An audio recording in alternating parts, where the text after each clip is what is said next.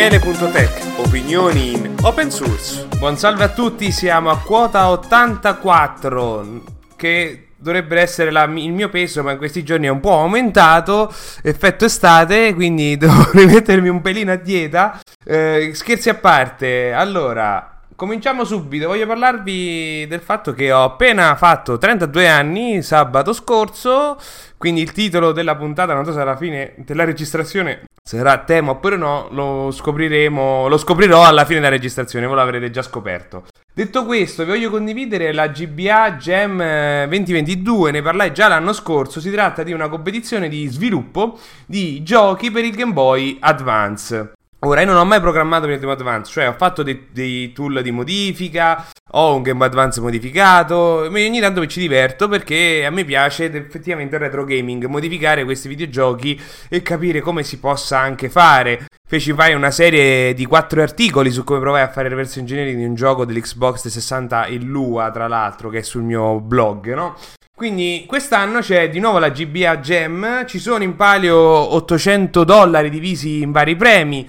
È possibile programmare giochi per il Game Boy Advance in Rust, in C++, in NIM e stavo vedendo anche il Lua, il che lo rende molto interessante perché il Lua è un linguaggio scripting molto semplice. Quindi sono veramente molto tentato, non so tanto se partecipare alla Jam oppure provare a fare un minigioco o qualche cacchio di cosa, perché si può fare il Lua, c'è uno che ha portato Lisp e anche Lua per il Game Boy Advance e ti genera la ROM con tutto il bytecode eccetera, già bello pronto e pacchettizzato. Quindi per chi ha una cartuccia che ci può caricare i giochi in ROM, ci può giocare a un gioco scritto in Lua nel 2022. Oltre a tutti gli altri linguaggi naturalmente. Quindi è affascinante. Io, come anche l'anno scorso, sono curioso perché voglio vedere quello che si inventano, quello che sviluppano, perché durante il periodo della Jam, che dura, se non mi ricordo male, un paio di mesi almeno, producono tantissimo, migliorano un sacco di cose, cambiano eccetera. Infatti io l'anno scorso tradussi un gioco per il Game Boy Advance in italiano perché era interessante. Lo sviluppatore aveva pensato a dei giochi in procedurale, ovvero che le mappe venivano generate così, il che lo rende ancora più affascinante, perché se fosse stata inventata una cosa del genere ai tempi del Game Boy Advance o il Game Boy Color avrebbe reso sicuramente i giochi molto ancora più stimolanti, perché non c'era internet. Invece è procedurale, significa che ogni volta è completamente casuale, non lo puoi sapere cosa ti genera e quindi rende tutte le partite sicuramente una diversa dall'altro. Poi voglio condividervi della Wiki Conference di quest'anno, sarà a Verbania, a cavallo tra settembre e ottobre. Io ancora non so se ci posso venire, anche perché Verbania è al confine con la Svizzera, non è un posto molto pratico per chi non è al nord, ecco. Poi c'è quest'altro sito che è killedby.tech, che è un sito che raccoglie tutti i progetti uccisi da Apple, Google e Microsoft. Mi ricordo che c'era anche il sito Killed by Mozilla, by Google, invece qui ne hanno fatto uno aggregatore di queste 3 grandi aziende, per chi vuole vedere cosa sta morendo o è destinata a morire, perché c'è proprio scritto anche i piani, no? In cui proprio verranno chiusi i servizi o altro. Mi è cascato il microfono mentre sto parlando, si è allentata la vite della palla del microfono, quindi ecco, sto facendo tutto il live pure questa parte. Poi vi voglio condividere il report del 2022 dell'Internet Health Report di Mozilla, che è un'analisi che Mozilla fa ogni anno riguardo alla salute di Internet, il che non vuol dire se i cavi funzionano meglio, ma l'utilizzo e l'accesso, tutto quello che è Internet, quanto sta messo bene e quanto è fruibile in tutto il mondo. Poi c'è quest'altra notizia che è stato decriptato alla fine il microcode della Intel. Ora voi dovete sapere che se avete dei processori Intel, come anche AMD, esistono gli aggiornamenti del processore che si chiamano microcode, diciamola così. Praticamente sono dei pacchetti che una volta vengono eseguiti riprogrammano la CPU, utilizzano un linguaggio di basso livello modificato apposta per loro, e questo microcode di solito è in un firmware binario criptato, e che quindi c'è bisogno di delle chiavi per poterlo decriptare, e poi le CPU lo fanno in automatico, e questo si può installare sia su Windows che su Linux eccetera, e serve a correggere bug di sicurezza ad esempio e così via, perché non è che chiunque può prendersi e comprare una nuova CPU, insomma. E sta di fatto che ad oggi non si sapeva questo microcode cosa facesse o contenesse. Bene, sono riusciti a decriptare questo microcode, hanno rilasciato il progetto su GitHub. Pare che tramite un bug di un qualche driver sono riusciti a generare le chiavi per decriptare il firmware. Quindi ad oggi esiste soltanto la possibilità di poterlo decriptare, non si può modificare, perché questo firmware poi viene elaborato e viene fatto un match con delle chiavi, e quindi è stata trovata solo la chiave di decriptazione ma non la chiave di criptazione. Quindi si può solo vedere cosa fa, ma non si può ancora intervenire, perché queste chiavi poi di criptazione ce l'ha la Intel, quindi a meno che non ci sarà un leak di queste chiavi non sarà possibile modificarlo. Ma almeno ad oggi noi possiamo leggere e capire cosa fanno gli aggiornamenti di per sé, se sono buoni o negativi, e quindi già ci stanno delle riflessioni, tutto questo. Quindi vi condivido un articolo in italiano che fa un'analisi, no? Un po' di tutte queste, diciamo, dell'effetto che ha questo rilascio di questo strumento ad oggi. È spiegato anche poi come si può fare questa decriptazione, non è così semplice, però lo strumento lo permette e c'è un bel readme che dà tutte, diciamo, le istruzioni. Ad oggi non ci sono ancora uscite notizie clamorose sul fatto che sono state decriptate e cosa è saltato fuori, quindi bisognerà dare tempo agli analisti per capire effettivamente cosa c'è di nuovo. Poi c'è questa funzionalità del Tor Browser, che voglio ricordarvi che il Tor Browser è l'unico fork famoso di Firefox. Cioè è un fork di Firefox, però è l'unico fork di Firefox che contribuisce a Firefox, nel senso che molte delle funzionalità di fingerprinting, di tracciamento, di migliori eccetera, spesso sono implementate prima in Tor, sviluppate e poi viene fatta richiesta in Firefox per aggiungere queste funzionalità. Quindi è grande e contribuisce allo stesso proprio Firefox. Ebbene, hanno implementato un sistema che permette di abilitare in automatico, cosa che secondo me già faceva ma l'hanno pompato come annuncio, ovvero il fatto che la configurazione per Tor oramai è completamente automatica, non bisogna fare delle procedure manuali o capire come funziona. Quindi l'hanno abilitato de facto, possiamo dire. Poi c'è questa notizia invece che spiega in ambito americano come funziona il 911. E praticamente c'è tutta un'analisi, io leggevo 911, penso al numero di telefono, come vi ho appena detto adesso, perché mi sono riaperto il link, perché io mi ricordavo che la notizia non aveva niente a che fare con 911. Infatti, 911, questa azienda, chiamiamola azienda, è un proxy. Praticamente loro ti vendono tot proxy, che in realtà sono dei computer hackerati dove ci gira il loro software.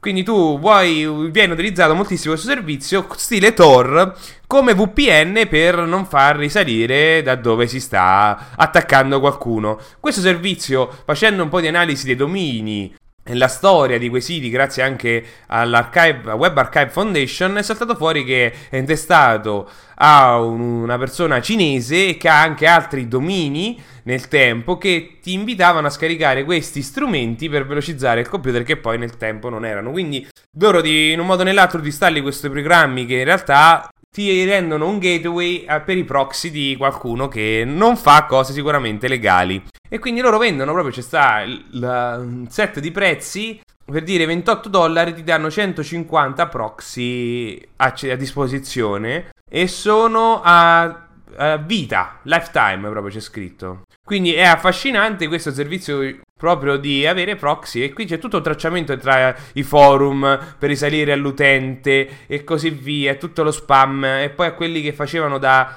commerciali per questo servizio e così via. Poi c'è questo articolo invece che è tecnico, che spiega come funzionano i backup criptati di WhatsApp, perché di per sé è saltato fuori, cosa che ci aspettavamo, perché se non mi ricordo male lo fa anche Telegram. I backup, i dati sono criptati sui server e anche sul proprio telefono, ma sul telefono viene piazzata la chiave in un certo percorso e chi ha dispositivi root la può leggere, chi non li ha no. I diritti di root sul telefono Android parlo ovviamente. Bene, quando si porta questo backup su un dispositivo che non ha mai scaricato la chiave, questa chiave viene scaricata. Questo significa che i backup sono criptati sui server di Facebook, però la chiave stessa è sui server di Facebook, quindi ci pone il problema che riguarda anche un po' il concetto di Fediverse e tutto quello che è internet. Le chiavi devi avercele tu, tant'è che infatti una delle rotture più grandi che hanno servizi come Matrix, che io odio sempre di più, è il fatto che tu ha un pannello di configurazione complicatissimo, problemi con le chiavi eccetera, perché devi proporgliela tu, gli devi dare tu questa chiave, ma poi c'è tutto un sistema di sincronizzazione che tu devi accettarlo da altri dispositivi in cui è stato fatto l'accesso, complicando veramente molto l'utilizzo. Ci stanno spesso problemi perché tu metti un nuovo dispositivo, devi di nuovo rifare l'associazione, è veramente una rottura di scatole. Ebbene, WhatsApp c'ha le chiavi dentro casa. È come se ci fosse, diciamo, fosse un hotel. Tutti hanno le chiavi proprie, però il padrone dell'hotel può entrare in qualunque stanza senza problemi. Anche se c'è un cartello non entrare. Poi c'è questo articolo che può sembrare obsoleto, però è un analista di sicurezza ha preso una vecchia vulnerabilità di sicurezza di Firefox 2011 e ha fatto tutta l'analisi. E oggi ho detto, io volevo sperimentare, fare una prova con una vulnerabilità e provare a sfruttarla, eccetera, analizzando il codice C e assembly, eccetera. E quindi ha preso una vecchia vulnerabilità di Firefox, quindi nel 2011 parliamo di qualcosa di oltre 10 anni fa, e ha fatto delle prove, ha fatto un bell'articolo che la spiega dettaglio per dettaglio. Poi c'è questa notizia che non è niente di nuovo, pare che si possono utilizzare i cavi SATA come antenne per rubare i dati. Ora, questo non è nuovo perché io mi ricordo che scrissi un articolo tempo fa riguardo alla possibilità dei processori, ovvero tutti questi dispositivi elettrici emettono corrente, trasmettono corrente. La corrente è una frequenza e questa frequenza, se fatta modulare in un certo modo, può trasmettere informazioni, no? Un po' come il power line di per sé.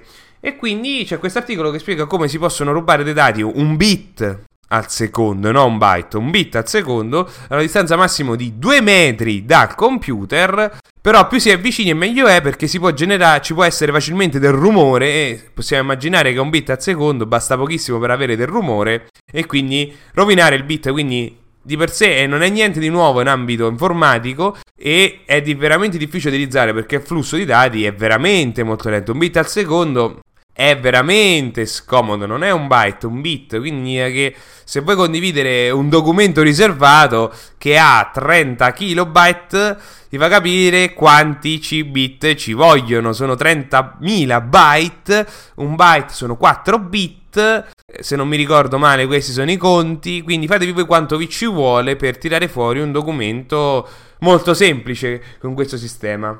Poi c'è questa qui che è una guida passo passo di come questa persona ha hackerato, riscritto praticamente il firmware per la sua Honda. C'è proprio tutta una guida passo passo di come lui ha modificato il firmware per farci quello che voleva lui, aggiungere le funzionalità che mancavano. Poi c'è questa tizia che a me ha fatto un po' girare le scatole, ovvero Facebook ha cominciato a criptare i link. Ovvero, adesso Firefox ha la possibilità di rimuovere in automatico dei parametri dalle URL per il tracciamento. I più comuni sono i cosiddetti UTM, che sono utilizzati moltissimo proprio in ambito di marketing per sapere da dove vieni, così si può anche capire, no, se una campagna pubblicitaria funziona, eccetera. Ma ne rimuove anche altri, tra cui quelli di Facebook. Io infatti da tempo mantengo un'estensione per Firefox. Su Chrome mi è stata bocciata da tempo e non posso neanche riproporla. Ho avuto anche dei problemi di DMCA da Facebook per questa estensione come di altre, principalmente per via del nome, perché usavo il marchio, cose di questo tipo, che in automatico su Firefox ti rimuove i parametri dalle URL. Ora questa funzionalità Firefox ce l'ha nativa, ma da quello che ho capito non rimuove tutti quelli che fa la mia stessa estensione. Il problema per Facebook è che utilizza pesantemente questa funzionalità per i suoi strumenti di analitica, quindi per chi vende proprio le pubblicità e vuole sapere se la gente ci ha cliccato, da dove veniva, bla bla bla.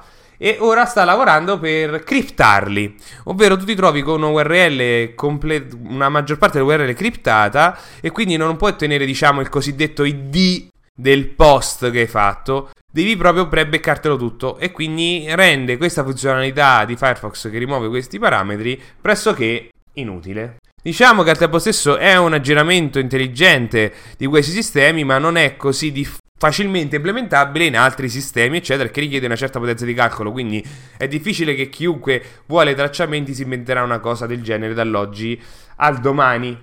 Poi c'è questo articolo che è molto interessante che spiega cos'è SeLinux, che è il sistema di sicurezza più famoso su Linux che viene spesso disattivato. Infatti questa è la premessa dell'articolo.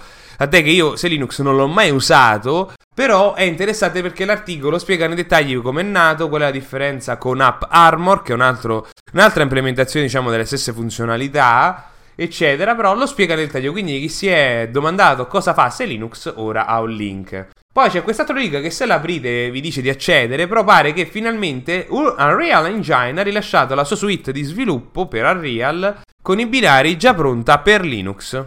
Però non si può scaricare perché devi avere un accesso, quindi tutti che hanno cominciato a far girare il link io subito lo apro e invece mi manda un redirect. Continuavo ad aprire sempre il link, c'è redirect, che ho capito che era proprio cambiava la URL, come apri quella pagina ti chiede di fare il login, quindi condividerla di per sé per me non ha molto senso, ma tutto internet lo ha fatto. Poi vi condivido un tweet di Filippo Barbera che non conoscevo. Praticamente è un link a un documento della pubblica amministrazione che fa una riflessione, in questo caso il tweet è uno screenshot di una delle pagine, che spiega qual è l'età media e la percentuale di under 30 e over 60 sui dipendenti dello Stato, della pubblica amministrazione. Ecco, è un'analisi del Centro Studi sull'Innovazione nella Pubblica Amministrazione del 2021, di giugno 2021. E i dati in questo caso di questo screenshot sono del 2019 e salta fuori che la percentuale di under 30 è del 4,2.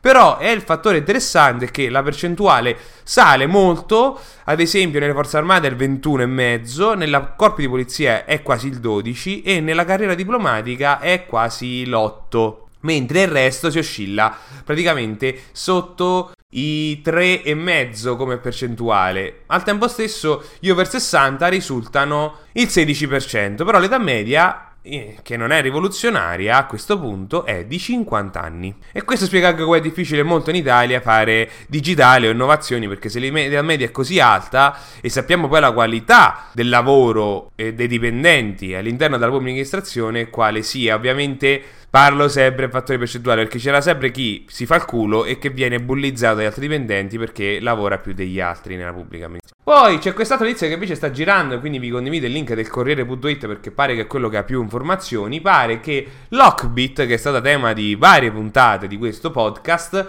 ha hackerato l'agenzia delle entrate nostrana e tirando fuori 78 giga di dati che verranno pubblicati in 4 giorni. Al tempo stesso la SOGEI dice che non ha subito nessun attacco hacker al sito, che si dice: ma quali dati sono stati creati? Quelli del sito o quelli dell'agenzia delle entrate? Ad oggi non ci sono informazioni. Il Corriere il Corriere dice che è stato tramite un utente vulnerabile, quindi probabilmente hanno trovato i dati di accesso presi i dati di accesso di un utente, quindi non hanno sfruttato qualche vulnerabilità, ransomware eccetera. Poi Curl pare che ha vinto $10.000 da Microsoft, da questo fondo per l'open source, che tra l'altro la notizia è data da Emma, che io ho conosciuto personalmente perché era tra gli open source manager di Mozilla e che poi è passata a Microsoft, e che è quella che proprio ha fatto questa comunicazione a Daniel, che è spesso tema di queste puntate, come autore di Curl, Zul, chiamatelo come volete, e quindi lui ha pubblicato la lettera proprio che comunicava questa cifra. E leggevo oggi proprio tramite Zocca Twitter che qualcuno su Reddit si è messo a commentarla in modo molto stupido dicendo: come mai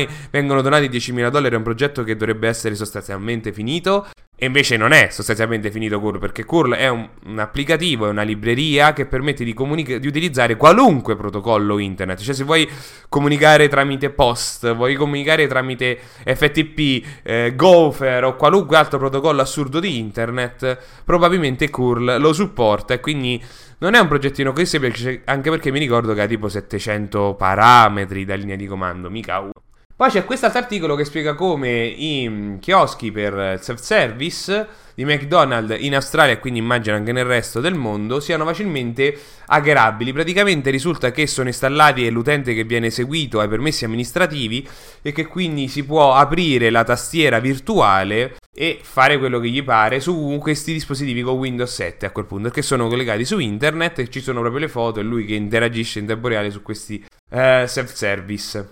Poi c'è questo articolo che però è vecchiotto, dell'anno scorso, che spiega come funziona il comando history. Io ve l'ho messo perché lui stesso ha scritto altri articoli che analizzano come funziona cat, ls e come mai riescono a essere così performanti, diciamo, nella gestione dei file, leggere eccetera, perché spiegano anche un po' le meccaniche interne anche di questi strumenti che esistono negli anni 70 e di come si sono evoluti. C'è un articolo che spiega come funziona il comando yes, che è stupidissimo perché è un comando che stampa sempre yes e serve quei comandi in cui tu vuoi sempre, no, che quando c'è un prompt, una richiesta di domande, ti dica sempre yes, e spiega come riesca ad essere così veloce rispetto a una implementazione stupidissima.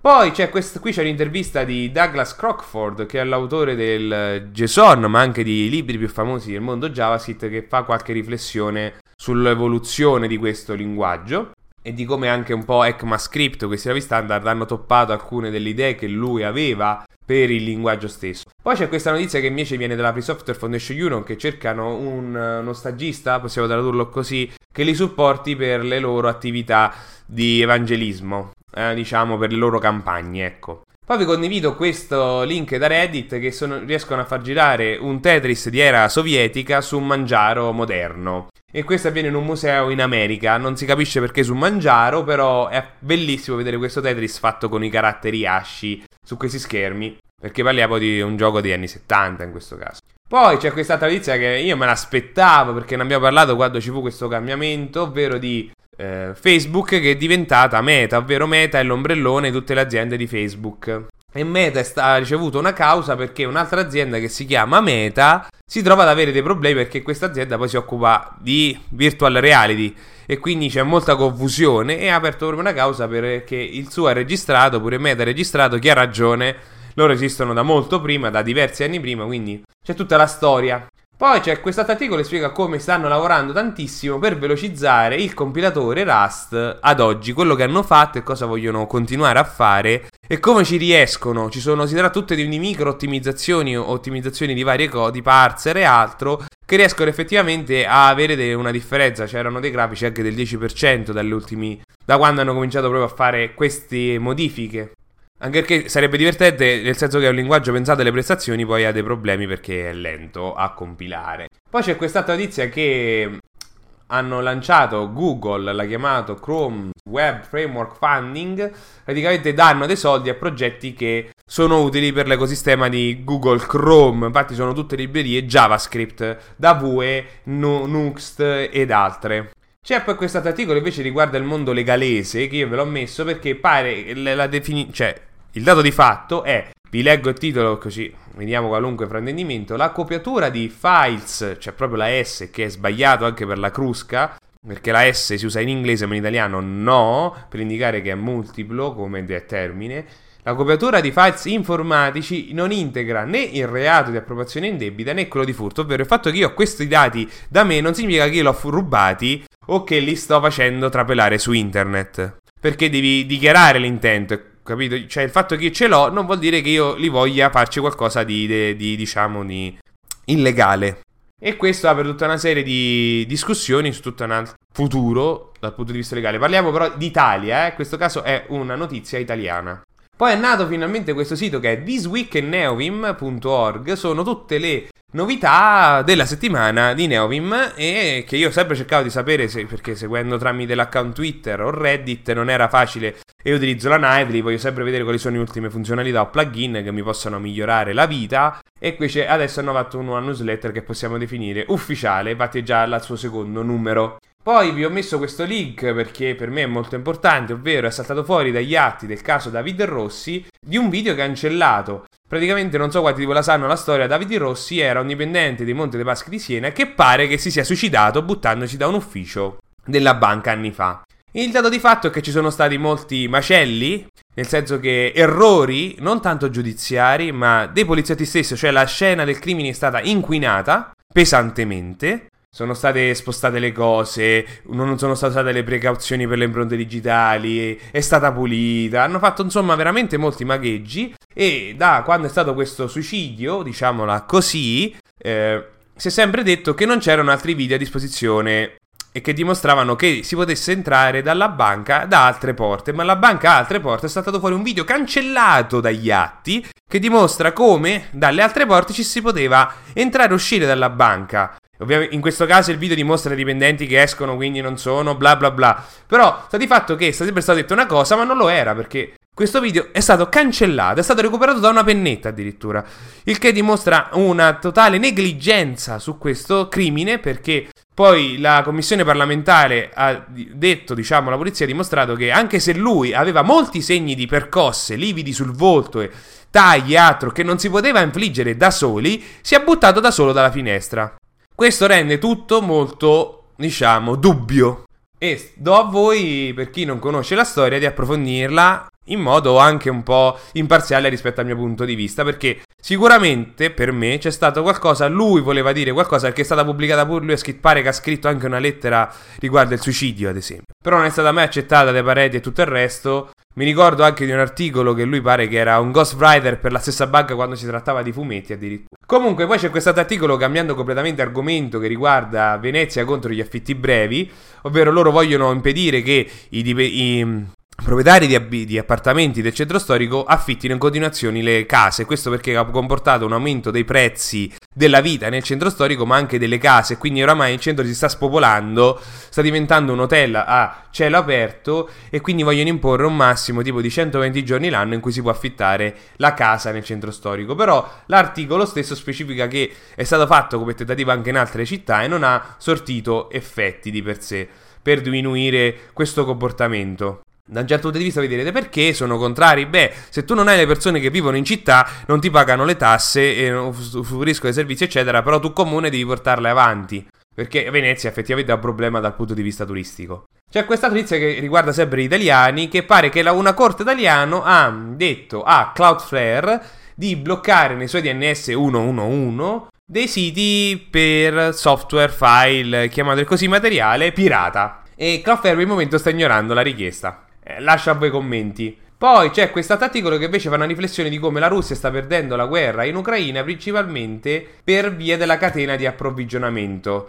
La Russia è potuta avanzare facilmente perché aveva l'approvvigionamento, aveva le linee ferroviarie, perché la Russia si basa pesantemente sui treni, un po' come anche l'Italia e la gomma, possiamo dire così, e come ha fallito perché gli ucraini e tutti gli altri stanno attaccando le loro linee di approvvigionamento, perché sono avanzati così tanto avanti che poi non avevano le risorse per proseguire, e quindi si è creato poi un problema successivamente anche dei materiali, perché dipendono ancora oggi di molte risorse dall'estero, e prima che si fa una conversione, come abbiamo visto, ne abbiamo già parlato, come con i vaccini, di fabbriche per produrre quello che non hai, non è una passeggiata che si fa in un mese. Quindi effettivamente ci si domanda quanto potrà durare la guerra, perché la Russia oramai sono 3 mesi, si starà attrezzando per gestire certi casi, anche se ad oggi stanno producendo macchine senza airbag, cinture di sicurezza e quant'altro, e che già la Russia è famosa per la qualità della guida, che è peggio di quella di Napoli. Chiedo scusa per eventuali stereotipi.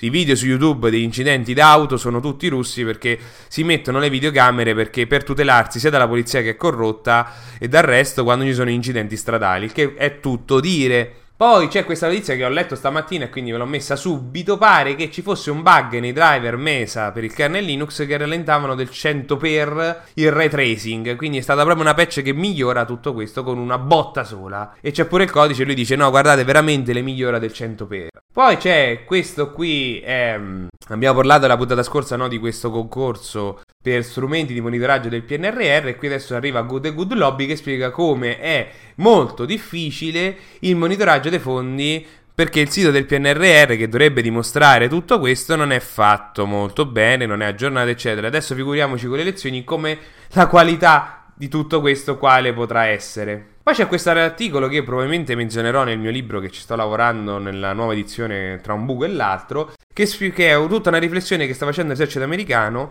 sul capire come mai e come funzionano i software più portati sulla Terra, ovvero quelli open source, quindi da Linux a eccetera, curl già menzionato eccetera, di come funzionano e di quanto sono sensibili, perché sono alla base di tutta l'infrastruttura di internet, di business eccetera. Quindi fanno tutta una riflessione sulla loro sicurezza e anche di come si può fare per migliorarla eccetera. Però è interessante perché è tutta la riflessione che ha fatto proprio l'esercito americano. Ricordiamoci che ARPANET è nata perché all'esercito americano voleva mettere in comunicazione vari bunker negli anni 70, quindi ecco, è una riflessione importantissima e speriamo che abbia degli effetti, anche perché l'articolo menziona di come molti enti statali americani stiano effettivamente donando soldi e facendo bug bounty proprio per i software che loro utilizzano, che sono a open source. Poi è stata finalmente arrivata la proposta definitiva per il nuovo logo di Italia Linux Society, quindi mette il link, è una versione leggermente modificata che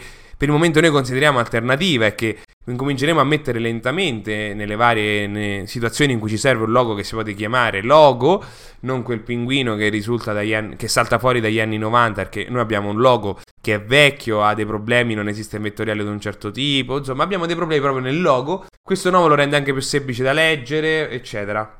In conclusione vi condivido poi un articolo di come è saltato fuori che tutto il casino per la nuova Snyder Cut di Justice League, di questo film, no? Superman, Batman, Wonder Woman eccetera, pare che sia stata fatta questa campagna, no? Che quando uscì il film ci furono tutti quei problemi nel film, vi invito a leggere tutta la storia, non voglio allungare il podcast spiegandovi queste cose di cinema. Comunque per un motivo o per un altro il regista originario chiese di fare, facendo una campagna sui social, di rilasciare la sua versione, che uscì infatti dopo, un film che dura 4 ore, rigirate 9 scene eccetera. E ebbene, pare che tutta questa campagna promozionale per spingere e sensibilizzare tutto il mondo sia stata fatta dallo stesso regista Snyder, con bot e tutto il resto, e si è spiegato anche come sono riuscito a risalire a queste informazioni. In conclusione, io vi ricordo che sto valutando di fare questa puntata mensile di commenti su alcune notizie, che sarà sicuramente a settembre.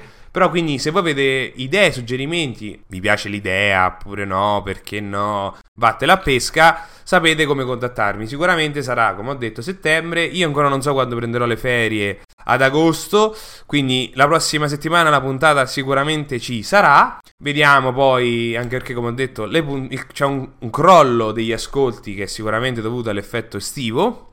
Vedremo se infatti rimarrà questo crollo o riprenderà dopo la salita eccetera, dopo la pausa estiva. Quindi vi ricordo che è sempre lì l'attività per contribuire all'open source, anche perché io sabato scorso sono stato a Terni, perché è stato organizzato da Wikipedia insieme a un'associazione di fotografia italiana un workshop in cui si spiegavano come si facevano le foto di stile urban street, anche per partecipare al concorso di Wiki Loves Monuments che c'è ogni anno per produrre foto, no, per Wikipedia eccetera. Ci sono andato perché Terni da me è uno schioppo e ho incontrato un sacco di vecchi amici eccetera, quindi mi sono anche fatto un po' di ripassi su come si fanno alcune cose di fotografia e mi sono saltati alla mente nuovi stimoli e idee per altre attività sul tema OpenStreetMap e Wikipedia, perché il bello era che noi giravamo per la città di Terni, avevamo degli itinerari, c'erano da fare delle foto di alcuni palazzi e nel mentre c'era chi come me o altri, anzi molto più bravi di me, contribuivano direttamente su OpenStreetMap per correggere le cose col telefono, quindi quella strada è messa male, lì la fontana non c'è e così via, oppure con Street Complete per spiegare insomma il pavimento com'è e così via. È una cosa che si può fare a zonzo e che vorrei replicare anche dalle mie parti. Detto questo, io sono arrivato alla fine, ci vediamo alla prossima puntata e buon caldo a tutti!